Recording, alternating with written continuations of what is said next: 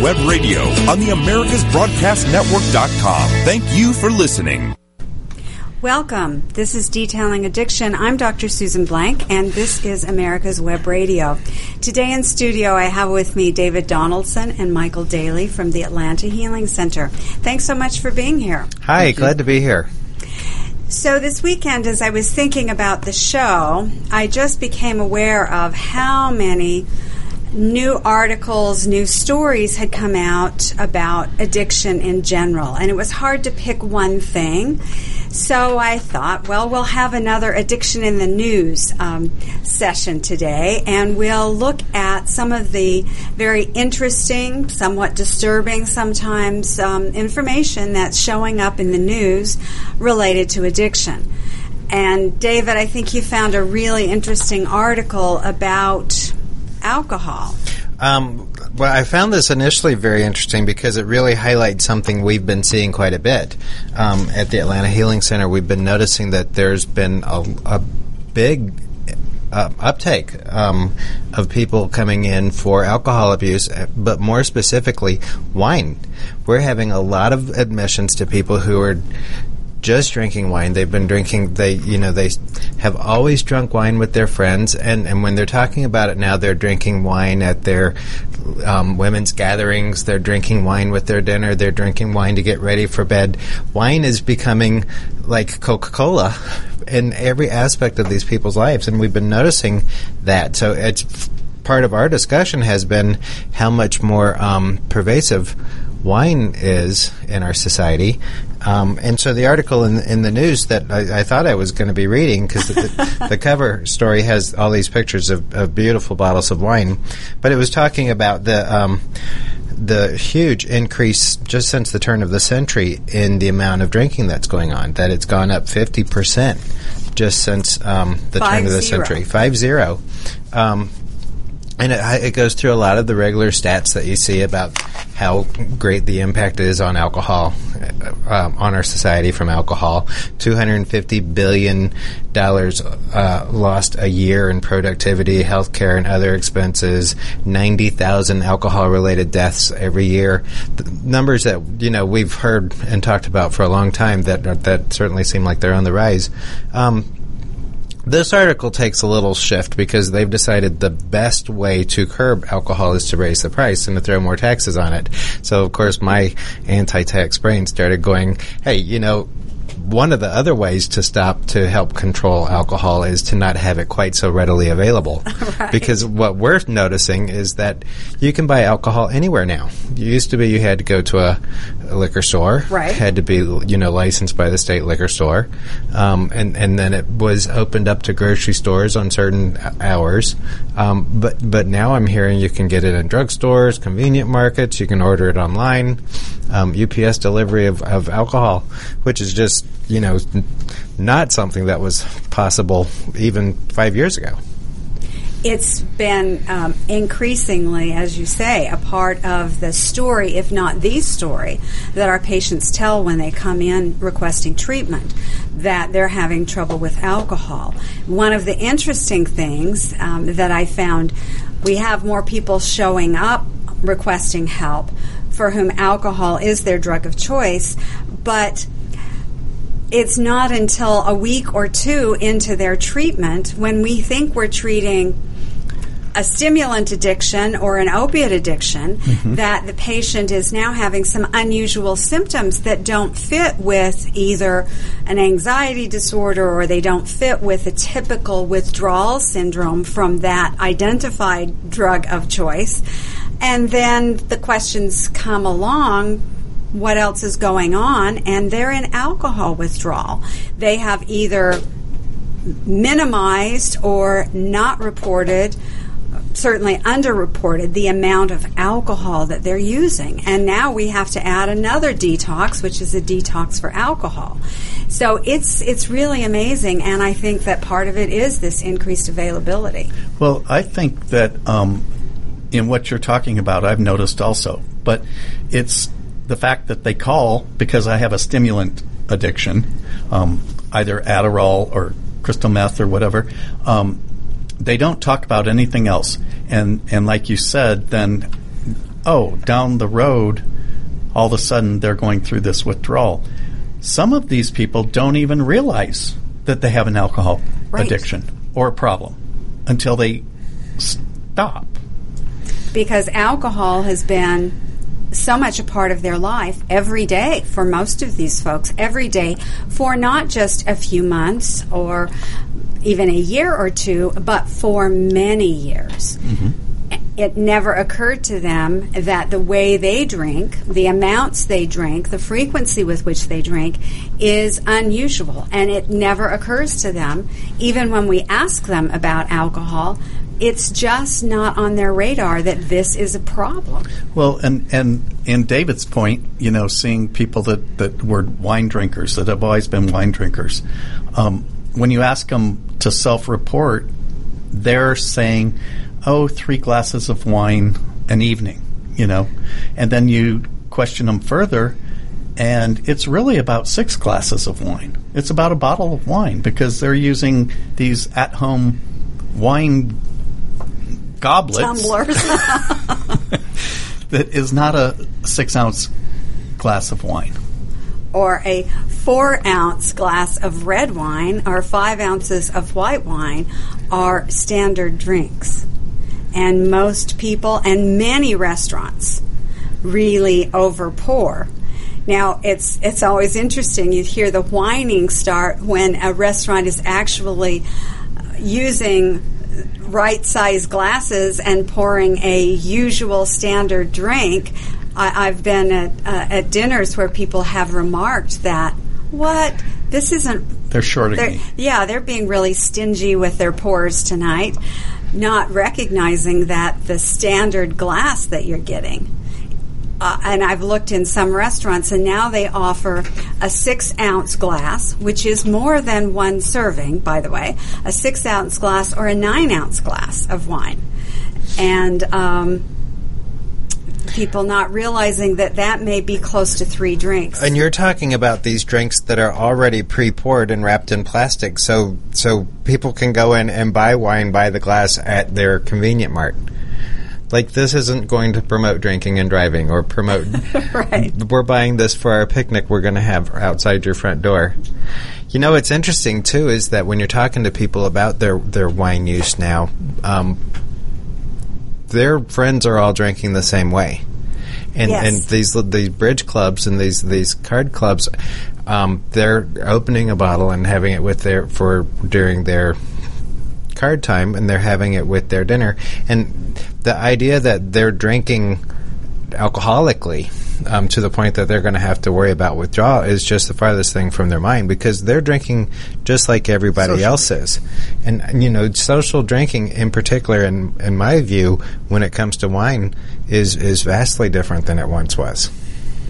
And the wine bottle's often at the table, which is different than other drinks where you have to flag down a wait staff and send them to the bar or go to the bar yourself. Buying a bottle of wine that's at the table that you or the waiter or someone walking by can pour you more is another way that we see people. There was actually another article that we didn't pull up in the newspaper last week that was talking about how America's consumption of wine now is changing the way it's being sold. That, now there's wine tasting parties and there's all of these different opportunities for people to be, so it's actually changing the market itself in terms of how people are getting it. Well, and if you listen to the radio in a drive in an automobile or whatever, there are so many different wine clubs right now that you sign up, and it's like the old record clubs used to be. You get a bottle or two of your favorite type of wine per month, and then if you don't like something, I guess you can send it back and they'll resend you something. But it's this constant... So then when people are saying, oops, I forgot to call and cancel it, they're not nearly as upset as they once were. Exactly. So we see this increase. I'm studying for my addiction boards, get to take those again. So happy about that, by the way. But I was reading about the the rate of alcohol consumption in the United States. And within the last year, the question was asked, within the last year, have you had any alcohol? 88% of Americans said yes. 50% of Americans 65 and older said yes. Of course, the largest group was the 20s to the 25-year-olds, and that about 75% were saying yes frequently. So it is much more common. And sometimes people will say, well, everybody's doing it. I'm not doing anything different than everybody else. Now it's getting harder and harder to say, well, not everybody drinks. And I guess technically we can still say not everybody drinks. But certainly we see a lot of alcohol. And it's not necessarily problematic, but I like to remind people what low-risk drinking really is. Mm-hmm. And that is, if you are a woman or if you're over 65, man or woman, that's one standard drink, which is the 4 or 5 ounces of wine, 1.5 ounces of distilled spirits, and then depending on the beer, many of the beers now, the craft beers, one can or a 12-ounce serving can actually be 3. Depending on the percentage of alcohol that's in them. But a usual 4 to 5% 12-ounce beer is 1 serving. So low-risk drinking would be 1 of those servings, not more than 7 per week. For a man up to age 65, it's 2 of those servings. Mm-hmm. And when they are looking at the drinking that is, and I'm using air quotes here, folks, that is good for your heart, that's the rate that they're looking at. They're not looking at more than that. And often, as I tell that to people, the look they get on their face tells me that they have no idea. They had no idea that was what was considered the healthy, if you will. And I, again, air quotes because it's not necessarily healthy, and there's a lot of questions around those studies that say that it is healthy, alcohol consumption. Be that as it may, the healthy rate or the low risk rate is a very small amount, actually, compared to what most people consume. Well, and I think it's important to highlight that when we're talking about low risk, you're talking about in terms of health issues. Exactly. That this is your low risk in terms of having cardiac problems or cholesterol issues. It's not looking at whether or not you're on a pathway towards addiction or you're about to have some legal issues. It's just about, is this going to be healthy for your heart? And generally, the clients that we see, and it sounds like many of the people that we're hearing about, the amount that they're using is far, far greater than the low-risk categories. And alcohol is an interesting substance in that it doesn't matter how much or how little you drink. It's only going to metabolize 1 ounce of alcohol. Your liver is only going to metabolize 1 ounce of alcohol in 3 hours. And there's nothing that you can do to speed it up. And there's nothing you can do to sober up. That's how long it takes, and it's going to take that long. So when we come back, we're going to talk a little bit more about alcohol and addiction in the news. Thanks for listening. The disease of addiction is a life-altering challenge, not just for the person suffering its effects, but also for the family and friends who support and love the one caught in its grasp. What should be the course of treatment? Who is the best person to render treatment? And what is the best place to go for the care that is needed? We know that you want answers to these and many more questions. Call 770-696-9862 and speak to a representative of the Atlanta Healing Center. They can tailor a program specifically designed to address the needs of the person suffering with an addiction, or give you guidance as to where that help may be found. Information is the key, and the trained staff at AHC is here to assist. If you wish, you can also get more information on the website located at www.atlantahealingcenter.com. Did you miss a show that you really wanted to hear? All of our programs are available for download on americaswebradio.com and on iTunes. You can listen to your favorite programs on americaswebradio.com anytime you like. This is Lawyer Liz. Join me each week as we discuss drones, the Internet of Things, and all the technology in between. It's Buzz Off with Lawyer Liz, Wednesdays at 2. Perhaps you are struggling to cope with the disease of addiction. If not, you probably know a family member or friend that needs help in battling the cravings and the personal and professional damage done by the effects of drugs or alcohol. Get a pen and paper and be ready to write down the following. These are the issues that the trained staff at the Atlanta Healing Center address and treat every day. Their doctors and counselors with over 40 years of practice in the field of addiction can treat the suffering individual in a thoughtful, compassionate, and experienced manner and guide him or her along the path to recovery. So call 770-696-9862 and speak to a knowledgeable staff member about how you or your loved one can be helped to enjoy a better and healthier life. More information is also available on the website at www.atlantahealingcenter.com.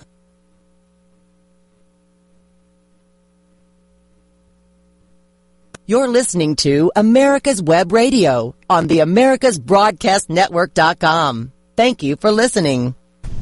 Welcome back. This is Dr. Susan Blank, and you're listening to Detailing Addiction. We're on America's Web Radio, and today with me are Michael Daly and David Donaldson from the Atlanta Healing Center. We're talking about addiction in the news, and we started with alcohol. The idea that alcohol is certainly more readily available than ever before, and we're seeing more and more people affected by the use of alcohol. One of the things that's really interesting is we used to always think that alcohol was a male-oriented drug, if you will, and a male-oriented problem, but that's not the case. No, it's not. It's saying, this article that I was reading was saying that there's about 11% increase in the amount of women that are drinking. It's increased from about 65% to about 72% of women now drink, and that's just in the last 10 years that has grown that much. It's also saying that if they're lower income or lower education, the chances are much greater that they will drink, it's saying that there's been sort of an increase among certain minorities, different ethnic backgrounds, women, and young girls. So it's sort of across the board for everyone else other than just male. I think that the males are holding their own. They're holding their own. They haven't backed down any, but everybody else seems to be catching up to them. That is of concern. It's of concern because one of the things that we're seeing is that women are starting to drink, and they're starting to drink early. And this has some fairly significant impacts. Well, and part of it, what some of the studies that we've looked at show that it has impacts on their development and on their brain. But also a study that I was reading recently was talking about how in tracking women in pregnancies, the article really highlighted how generally people will begin to modify their drinking behavior based on life circumstance, and when they get into a particular point in life that doesn't really promote drinking. And so for women in particular, when women become pregnant, generally they stop drinking and they remain abstinent through at least the nursing period, but often on into the formative years of a child's life. And what this article was noticing in their study was that the women who became pregnant early in their 17, 18 years of life were less likely to modify their drinking behavior and were more apt to continue drinking all the way through that period, followed up through that entire 17-year period, that they were much more likely to drink all the way through that. And that, of course, gives the risk for women, particularly that are drinking when pregnant. It's more likely to affect the fetal alcohol syndrome. Now, this is a very disturbing problem that happens for babies that are exposed in the womb to alcohol. One of the problems is the alcohol is most damaging during the first trimester, the first 12 weeks of pregnancy, often before a woman even realizes she's pregnant. This is when a lot of things in the baby's brain and in their face are actually forming, and this is when the alcohol has the direct toxic effect on the formation of the baby's brain and their facial structure. Right. And I think that, somebody that is actively wanting to have a child, like you said, they're watching their consumption of alcohol because they are wanting to conceive. But it's the people that are not looking for that happen to get pregnant and don't happen to know it until week 9 or 10 that, I should stop drinking. Well, it's already too late. Potentially, the risk is already there. Right. Unfortunately, the Journal of the American Medical Association, the Pediatrics Journal, has completed a study that looks at the global, around the world, not just in the U.S., not just in North America, but around the world, that the prevalence of fetal alcohol syndrome is actually much higher than we would have expected. Some of it is that it's not diagnosed until later, but some of it is that we're seeing actually more and more women using alcohol, and we're seeing more and more women giving birth. Unfortunately, it's now estimated that 1 in every 13 women who gives birth to a baby that's been affected by alcohol and would meet the criteria for fetal alcohol syndrome. If the woman is an alcoholic or has been actively drinking in the pregnancy, it's 1 out of 3. So 1 out of 3 births to someone actively drinking will result in fetal alcohol syndrome. And there are a number of things that happen to kids when they have fetal alcohol syndrome. Often their heads are much smaller than we would have expected. Their brains are smaller.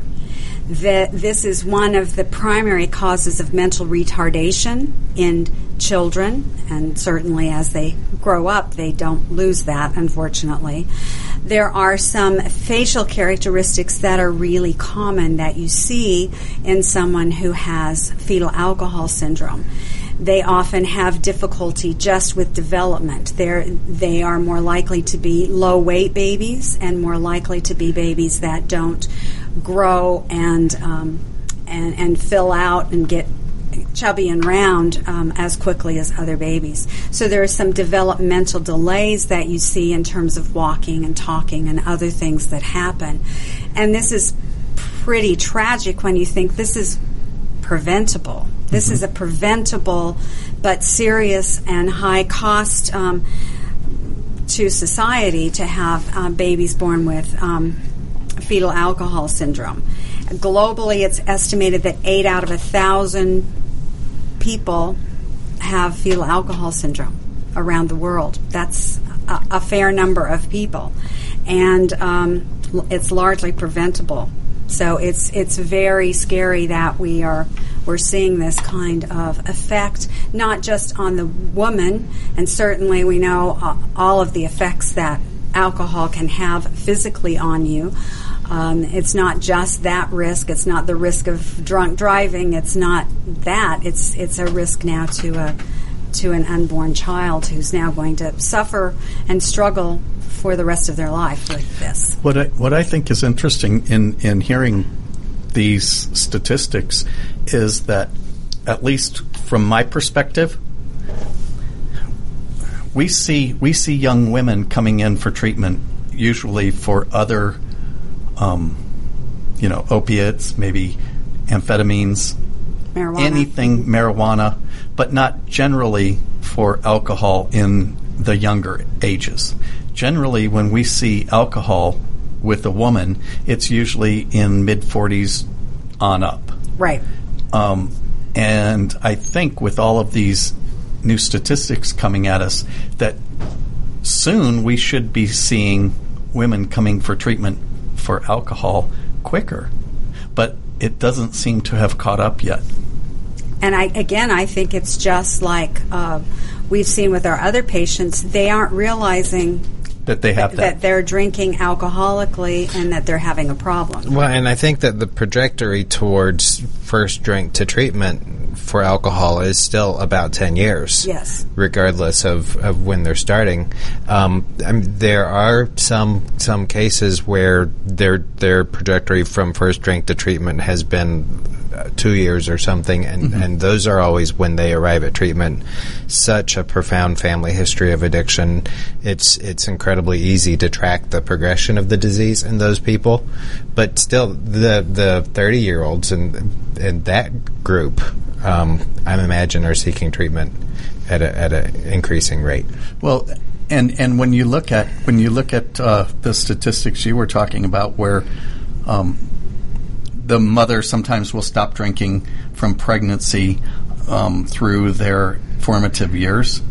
They might then drink very slowly, but once the kids go off to college and once the mother role is sort of taken away, then it's sort of like, okay, I'm going to go see the women's group that drinks wine in the afternoon, and then I'm going to go see the Bible study group, and we have a little glass of wine amongst us, and all of a sudden these women that had no indication earlier are drinking alcoholically like pretty quickly, and the trajectory for them is so quick to start having problems. The thing that I think about with the last study you were talking about is that when people hear the phrase fetal alcohol syndrome, they're picturing that poor child that's mentally underdeveloped or misshapen and is in a special classes and special rooms. But there's a lot of people who are impacted by fetal alcohol syndrome that aren't that severe. They're on the cusp. They're on the cusp. They're on the spectrum. But it's having a drastic impact on their life. They have impulse control issues, relationship issues, processing, cognitive functioning issues. And it's not something that you can just say. So your mom used to drink a lot when you were waiting to be born. In her first trimester. So it's not an issue that really gets addressed in that population. And yet we see regularly what happens. We're going to take a break. When we come back, we're going to talk about how brain injury in kids could lead to alcohol misuse. Please stay tuned. Perhaps you are struggling to cope with the disease of addiction. If not, you probably know a family member or friend that needs help in battling the cravings and the personal and professional damage done by the effects of drugs or alcohol. Get a pen and paper and be ready to write down the following. These are the issues that the trained staff at the Atlanta Healing Center address and treat every day. Their doctors and counselors with over 40 years of practice in the field of addiction can treat the suffering individual in a thoughtful, compassionate, and experienced manner and guide him or her along the path to recovery. So call 770-696-9862 and speak to a knowledgeable staff member about how you or your loved one can be helped to enjoy a better and healthier life. More information is also available on the website at www.atlantahealingcenter.com. Whether cruising the strip in a 57 Chevy or taking the family on a vacation in a 71 Oldsmobile Vista Cruiser, you need to tune in to Classic Cars with Steve Ronaldo and Jim Weber every Saturday from 8 to 9 a.m. on americaswebradio.com. Did you miss a show that you really wanted to hear? All of our programs are available for download on americaswebradio.com and on iTunes. You can listen to your favorite programs on americaswebradio.com anytime you like. The disease of addiction is a life-altering challenge, not just for the person suffering its effects, but also for the family and friends who support and love the one caught in its grasp. What should be the course of treatment? Who is the best person to render treatment? And what is the best place to go for the care that is needed? We know that you want answers to these and many more questions. Call 770-696-9862 and speak to a representative of the Atlanta Healing Center. They can tailor a program specifically designed to address the needs of the person suffering with an addiction, or give you guidance as to where that help may be found. Information is the key, and the trained staff at AHC is here to assist. If you wish, you can also get more information on the website located at www.atlantahealingcenter.com. You're listening to America's Web Radio on the AmericasBroadcastNetwork.com. Thank you for listening. Welcome back. This is Detailing Addiction. I'm Dr. Susan Blank, and this is America's Web Radio. Today, David Donaldson and Michael Daly have joined me, and we're talking about addiction, primarily alcoholism, in the news. There's a new study that just came out the end of August from Ohio State University that was looking at the relationship between traumatic brain injuries and alcohol use. One of the things that's really interesting, and interesting to us at the Atlanta Healing Center, because as we're doing the quantitative EEGs and the brain maps, we often see people that have markers that look like head injuries. It's really common for our patients. Often they've been in car accidents, they've had falls, they've had seizures or overdoses, a number of things that, because of their use of drugs and alcohol, they have had insult and injury to their brain. But this study at Ohio State was really interesting because it looks at it as not just alcoholics have head injuries, but the reverse of that children with head injuries are more likely to grow up and misuse alcohol or become alcoholics. This study looked at young people, juveniles, kids before they started drinking, who had head injuries, and they followed them. And what they found was that there's a very clear, distinct linkage between those young people then growing up and becoming heavy drinkers. And we were seeing before, or assuming that it was the addiction that was causing the head injury. Now we may see that the head injury actually is related to that. We know that often head injuries create situations for people that make it hard for them to be successful in school or in work. We also know that they sometimes have more difficulty with relationships because of the changes to their mood, their personality, their impulsivity. They're going to be at higher risk for developing problems in school, problems in romantic relationships and other relationships. And because of this, one of the factors that they're thinking has occurred is that because of the difficulties related to the head injury, these folks are much more likely to begin using alcohol as a way to cope or as a way to deal with the anxiety, the frustration that they feel because of some of the deficits that have occurred because of their head injury. So a little bit different take on what at least I had always suspected. And they're also thinking that because of the inflammation that we see in the brain, that we also see in our folks with head injuries on our EEGs, that the head injury causes inflammation, affects the immune system, and chronic inflammation makes a person more vulnerable and may affect their dopamine production. These folks may be people who have low dopamine and therefore seek other ways of getting their dopamine up into a more normal range. So at the Atlanta Healing Center, what's always interesting is that since we do the neurofeedback, we do QEEG, which is a computer analyzed mapping of the brain, and it shows if there was a prevalence towards having had a head injury. And so amongst the patients, patients get together and they talk about what medication has been prescribed and what blah, blah, blah, all this information.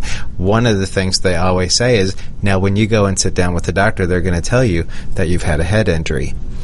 And what we've always said is, well, if you're an addict, the likelihood is you probably had taken some pretty good falls along the way, and the likelihood is you might not really remember it.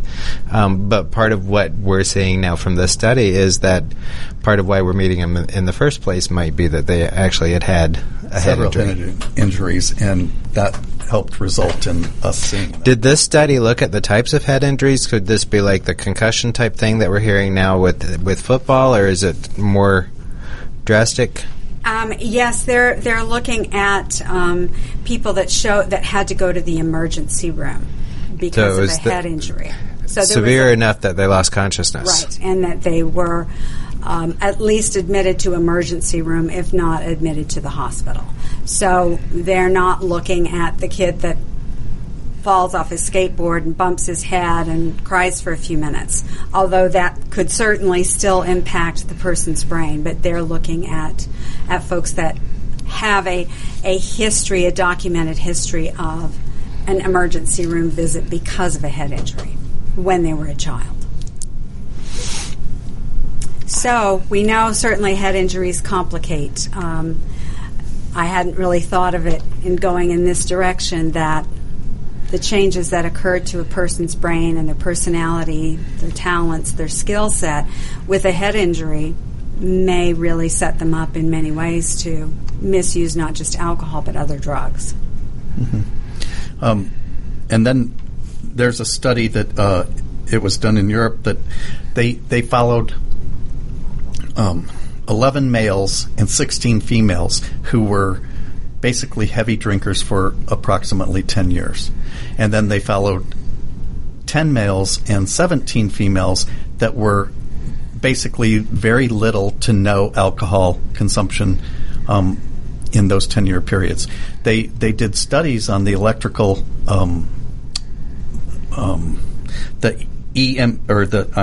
transcranial magnetic stimulation, and then they measured that EEG, and they found that males and females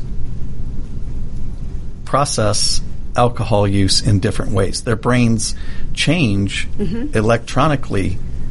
The males had a much higher change than the female brain did. And I thought that was pretty interesting. They're now saying that the females are starting to catch up a little bit, but that the males' activity in the cortex was much increased in heavily drinking.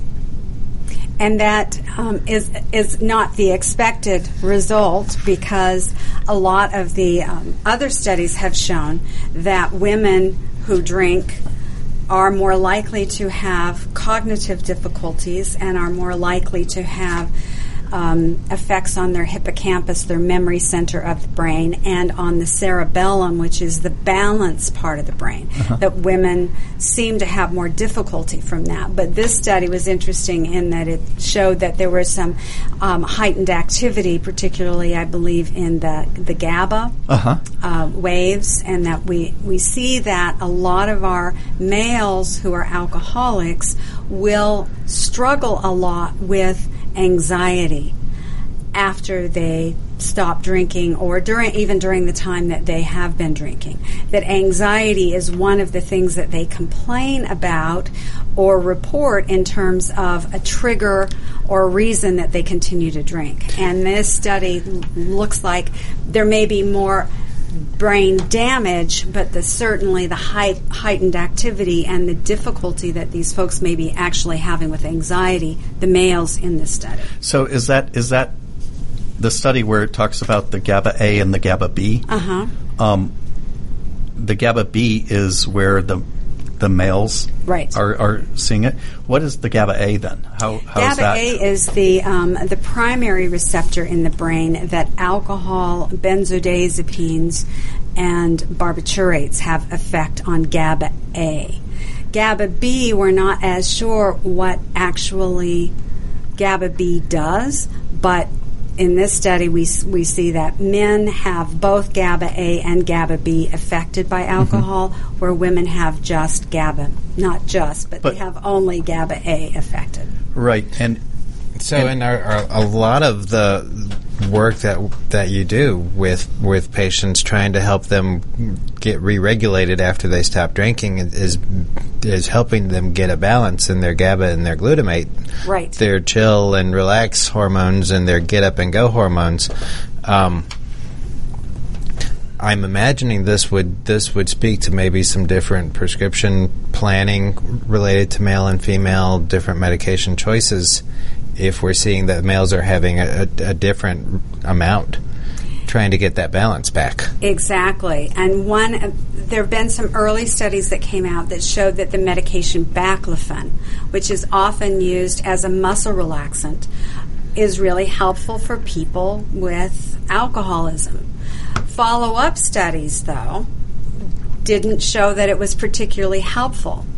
What's interesting about this study that Michael was talking about is that GABA B is affected by baclofen. Mm-hmm. So it may be that when they do a combined study looking at men and women, the women are not necessarily responding to the baclofen.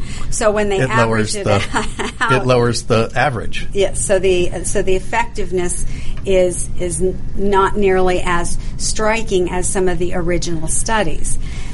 And this may indicate that maybe for some of our men, baclofen might actually be something for us to think about and to consider. And if I'm understanding this correctly, before they talked about the baclofen, but the GABA B, that was a increased urge to drink. Right. So by having that increased urge, they continue to make it sort of is a downward cycle. Well, and it may also... They're going to relapse. Exactly. Right. And it might also speak to males finding their way into treatment sooner, in the sense that they're having a bigger reaction sooner and a stronger reaction to alcohol when they start drinking, and when they start getting together with all the guys and having a good time, they're having a much more of a release of the GABA. And so, because typically we'll see males in their mid to late 20s and females in their mid to late 30s. So typically, not always, but part of this might be speaking to the reality that we do see differences in the genders when it comes to when they first seek treatment, and the reasons why. And often for our men, it's legal. Right. They've gotten a DUI. They've gotten in a fight. They've had less impulse control, and they felt like they were totally safe to drive, and they didn't have any sort of special monitors tattooed onto their wrist to help them know that they weren't ready to go out driving yet, which is where science is taking us. It's going to make this safer yet, so that we can keep getting in all that tax income from alcohol. But the truth is that even if we make it safer, and even if we have ways to signal to you, you need to stop, or you need to slow down, or you need to not drive, it's sometimes too late. But especially when they're having all of that GABA release that's got them flying. So when we come back, we're going to talk about the tattoo and how the tattoo may help someone moderate their drinking. Please stay tuned. Perhaps you are struggling to cope with the disease of addiction. If not, you probably know a family member or friend that needs help in battling the cravings and the personal and professional damage done by the effects of drugs or alcohol. Get a pen and paper and be ready to write down the following.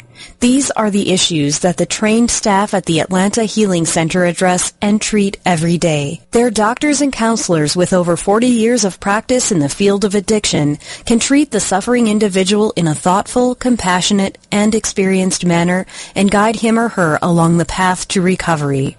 So call 770-696-9862 and speak to a knowledgeable staff member about how you or your loved one can be helped to enjoy a better and healthier life. More information is also available on the website at www.atlantahealingcenter.com. With all the back and forth in today's politics, it seems as though the Constitution gets lost in the mix. If you want to brush up on your Constitution, then join Michael Conley every Wednesday from 4 to 5 p.m. for the show Our Constitution on americaswebradio.com. The disease of addiction is a life-altering challenge, not just for the person suffering its effects, but also for the family and friends who support and love the one caught in its grasp. What should be the course of treatment? Who is the best person to render treatment? And what is the best place to go for the care that is needed? We know that you want answers to these and many more questions. Call 770-696-9862 and speak to a representative of the Atlanta Healing Center. They can tailor a program specifically designed to address the needs of the person suffering with an addiction or give you guidance as to where that help may be found. Information is the key, and the trained staff at AHC is here to assist. If you wish, you can also get more information on the website located at www.atlantahealingcenter.com. You're listening to America's Web Radio on the AmericasBroadcastNetwork.com. Thank you for listening. Welcome back. This is Detailing Addiction. I'm Susan Blank, and with me are David Donaldson and Michael Daly from the Atlanta Healing Center. We've been talking about addiction in the news, and one of the things that's just popping up more than anything is the underestimated, underreported, underappreciated addiction to alcohol. And David, you started with that kind of comment in the fact that if we've got almost 100,000 people dying every year from alcohol-related issues, and we've got almost 500,000 people dying from tobacco-related issues, these are really serious. Now, I'm not minimizing, I'm not underestimating, I'm not taking away at all from the opiate crisis, but there we've got about 37,000 people dying. So twice as many people almost are dying from alcohol, and 10 or 12 times are dying from nicotine. So sometimes these other addictions don't necessarily get mentioned, but alcohol has been, and will continue to be one of our major addictions, at least in North America, and certainly tobacco is worse than that. I think though that if you looked at both of those, tobacco and alcohol, and the age of the people dying, right, it's much later in life. So it's not this the 20-year-old tragic. Oh my gosh, he was so young. Sure. Before they've contributed to society and all of that. And the same sense that opiates are taking out young people, when alcohol takes out young people typically is when they've been drinking and they feel like they're invincible and they can get in the car and drive. So research around that, very important. They've done studies on a temporary tattoo that people wore, and they would attach a monitor to that tattoo, and it was able to accurately assess a person's blood alcohol level. It would induce sweat, and then it would measure the alcohol content within that sweat, and it could accurately say what their level was and if they were above or below the legal limit to drive. And so the thoughts are, not only would it be a monitor to make sure just for the person to look down and see if they're able to drive or not, but that technology could be created that it could be connected. Take the place of parole or with the police testing system. Mm-hmm. It could be connected with your ignition so that your car wouldn't start if it was above a certain level. It could be set, if there's people in your life that need to be able to monitor that for you, it could be set up as an automatically communicating with their cell phone or their electronic device to help recognize that when people have had too much, they might not be able to recognize it themselves, and someone else can stop them. And even in use for, say, custody, battles, or not even a battle, but a custody case where one of the parents may have a substance abuse, alcohol abuse, and they're not to be drinking when they're, because the monitor can send the information to a laptop, to a telephone, to any device anywhere, because it's a Bluetooth enabled. So it's a wonderful tool, and my understanding is that it's something great for monitoring, for somebody else to be monitoring it, but I still think that the person themselves that are in the middle of addiction and drinking too heavily, they already know that. Well, and they're probably not going to answer the phone, but the idea that yes, it is possible to do this. Because in the one sense, we are seeing people taking seriously the idea of not drinking and driving. Oh, that there is a much greater reliance on using Uber or Lyft or one of the rideshare services that are out there rather than drinking and driving. But those are the people that are responsible. But responsible people could use this as well and say, okay, I've had enough, so I'm going to make that phone call as opposed to pick up my keys and drive. So, yeah, there could be a lot of uses for something like this. Compliance would be really important. You've got to keep the thing on in order for it to do its job. But this could be something that could be very helpful in a number of ways. And this technology, this is a low cost. They print this tattoo, and it's got the electronics in it and can give this dose of a medication locally that will increase sweating, and then the sweat can be analyzed and the amount of alcohol can be accurately transmitted to whomever it needs to be, or whatever it needs to be, including the ignition of your car. A good idea. Mm-hmm. Another idea, or not idea, but actuality, is that there's now a disposable alcohol test that is basically a little strip that you can carry. It's packaged, and you can put it in your wallet or purse, and you carry it with you. And if you have any question, when it's time to drive home, you just slip it into your mouth, and the saliva tells whether it'll turn it a certain color or leave it a certain color, and it will indicate whether you would pass a breathalyzer, basically. And these are very helpful. I could see bars using this. I could see someone having a party at their home and worried about people driving, having people take this test. If you have young people in your life or others that you are worried about using alcohol, this is certainly minimally invasive way to determine, have you been drinking, and are you at a limit that would impair your judgment and your ability to perform in driving a car, and would you be eligible for a ticket if you got, or a DUI if you got stopped or were in an accident.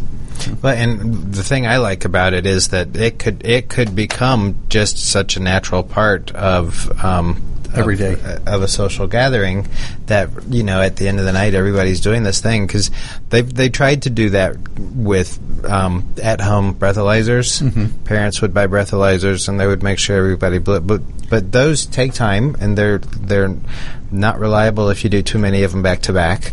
And so in this situation, a person could have a container of strips, just like for testing a pool or something, and each person could do it, and it can just real nonchalantly, just a matter of culture, create some safety there. Mm-hmm. That's true. Right, because this doesn't necessarily have to be for someone who has addiction. This is for the occasional Christmas party, mm-hmm. or other events in which people with or without addiction may have had something to drink, and you as the host or the responsible person want to make sure that anyone leaving is going to be safe. Now, one of the things that you have to be aware of is that alcohol gets absorbed at a certain rate, and you don't always know if the level's stabilized, if it's still going up, or if it's coming down. And that has to do with how long it's been since you've had a drink. So that's another thing to think about. It may not be, if you just had something to drink and now you are checking your level. This, it may not give you the total picture. Mm-hmm. So last call, maybe 30 minutes, and now we're going to have our breath strip check to see if we're okay. Now, that same problem or lag time, is that indicated in the tattoo, or is the tattoo it would be the same because it's measuring the concentration of the blood. And this is looking at saliva. Saliva is an intracellular product, so it tells you what's in the blood right now.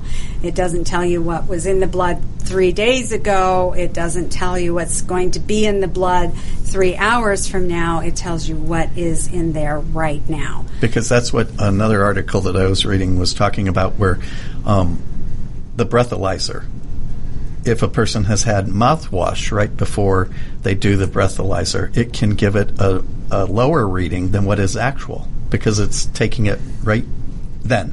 Mm-hmm. The thing, though, that we actually tested that mouthwash with breathalyzers at a few places that I've worked, and and the thing that was always true, 100%, was the breathalyzer, the alcohol from a mouthwash might give you a positive breath test now, but in 10 minutes it's going to be 0 again unless you're drinking that mouthwash. And then it's in 10 minutes it might be rising. Right. So I think just as if that does become a part of the cultural safety norms, part of the education is quantity levels, and that you can't rely on one test. You need to know the direction of what direction it's going. Right. You need at least 2 points to determine direction. Is it going and up? A clock. Is it going down?